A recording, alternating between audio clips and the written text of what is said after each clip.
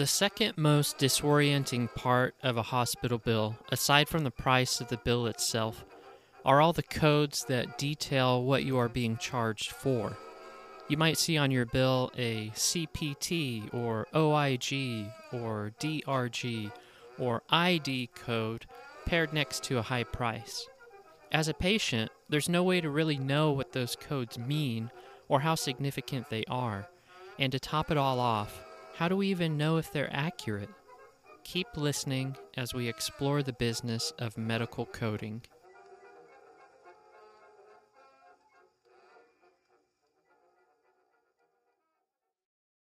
This chapter of the book traces the story of Miss W all the way up to her court hearing against the hospital who charged her over $500,000 for a burst blood vessel in her head.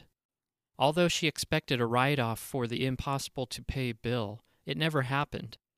The billing department even threatened to take her home, and this was after recommending that she get on a payment plan of $5,000 a month for the next 100 months.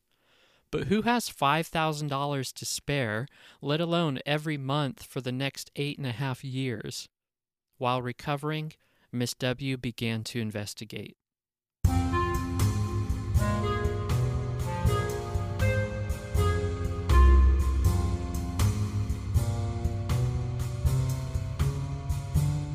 After paying a few $1,000s and requesting an itemized bill, Miss W received 60 pages worth of misleading and unclear charges.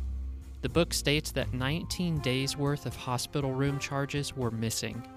A CAT scan was listed for 1 day, but many of the other scans never even showed up on the bill. There was an $82,000 charge for outpatient surgery, even though she arrived in a coma. She was charged $12 for 2 stool softeners. You can buy a bottle of 100 for about $5 at the store. Luckily, Miss W was able to get in contact online with other billers, lawyers, and advocates from around the country. One of them, after reviewing her bill, concluded that the hospital spent about $77,000 total and not $500,000. To all this, we face rule number 9. There are no standards for billing. There's money to be made in billing for anything and everything.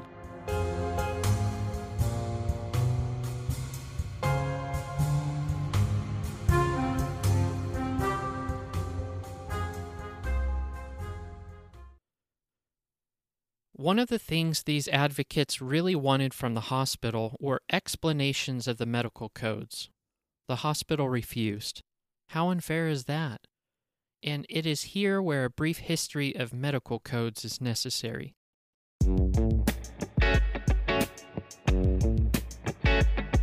Originally, coding was used to keep track of causes of death and the prevention of the spread of disease, specifically among areas that spoke different languages.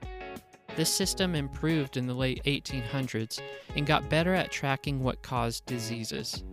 By the mid-1900s, while the system continued to improve, the U.S. decided to use the system for medical billing, specifically handling Medicare and Medicaid.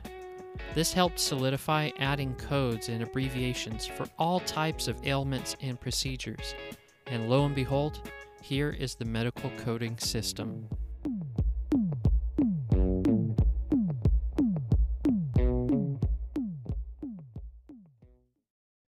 In terms of billing, it didn't take long to realize that a change of a single digit could not only change the type of treatment, but also significantly change the price.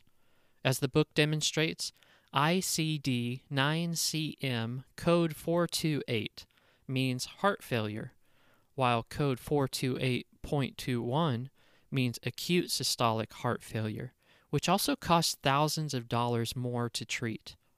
This led to medical coding's thriving, since you can alter codes and make more money.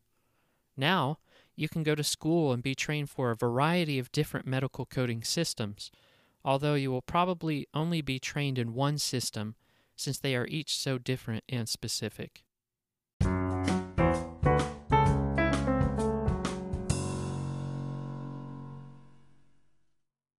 To wrap up, there are some downfalls. For instance, special training and courses can be taken to learn how to make the most bang for your buck and get insurance reimbursement with medical coding. As Rosenthal indicates, one ER doctor learned that it's better to pair a patient's finger fracture code with a narcotic painkiller, which changes the medical code by 1 digit and ensures reimbursement. Other problems occur when codes are unnecessarily doubled. In fact, laws have been passed to prevent such practices. For example, Modifier 59, which covers the use of IVs, was doubly charged on a patient's bill, one for delivering chemotherapy and another for dehydration. Under medical code ethics, this should just be considered one service, not two. And last but not least, there are medical codes slapped onto patients' bills that are entirely unrelated. For example, one patient reflected on how his newborn son was charged for the medical code used for circumcision, although he never had a circumcision.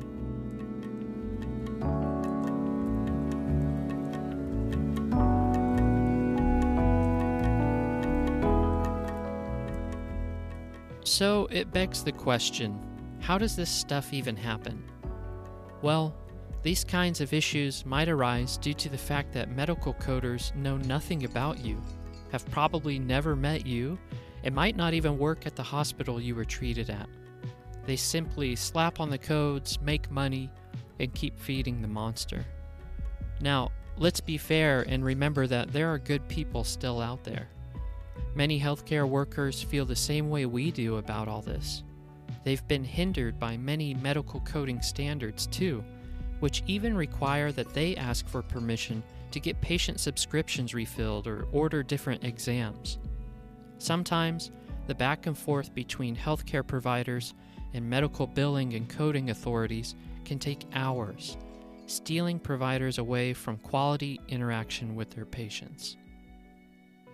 And so this has been just a little insider into medical coding and billing. When faced with these codes on your bill, it's important to request an itemized bill and see if the charges are accurate. We'll get into more solutions to all of these problems in future episodes, but for now, thank you for listening. Don't forget to leave us a rating on iTunes and to subscribe to stay up to date on all the latest episodes. You've been listening to the Free State Healthcare Podcast.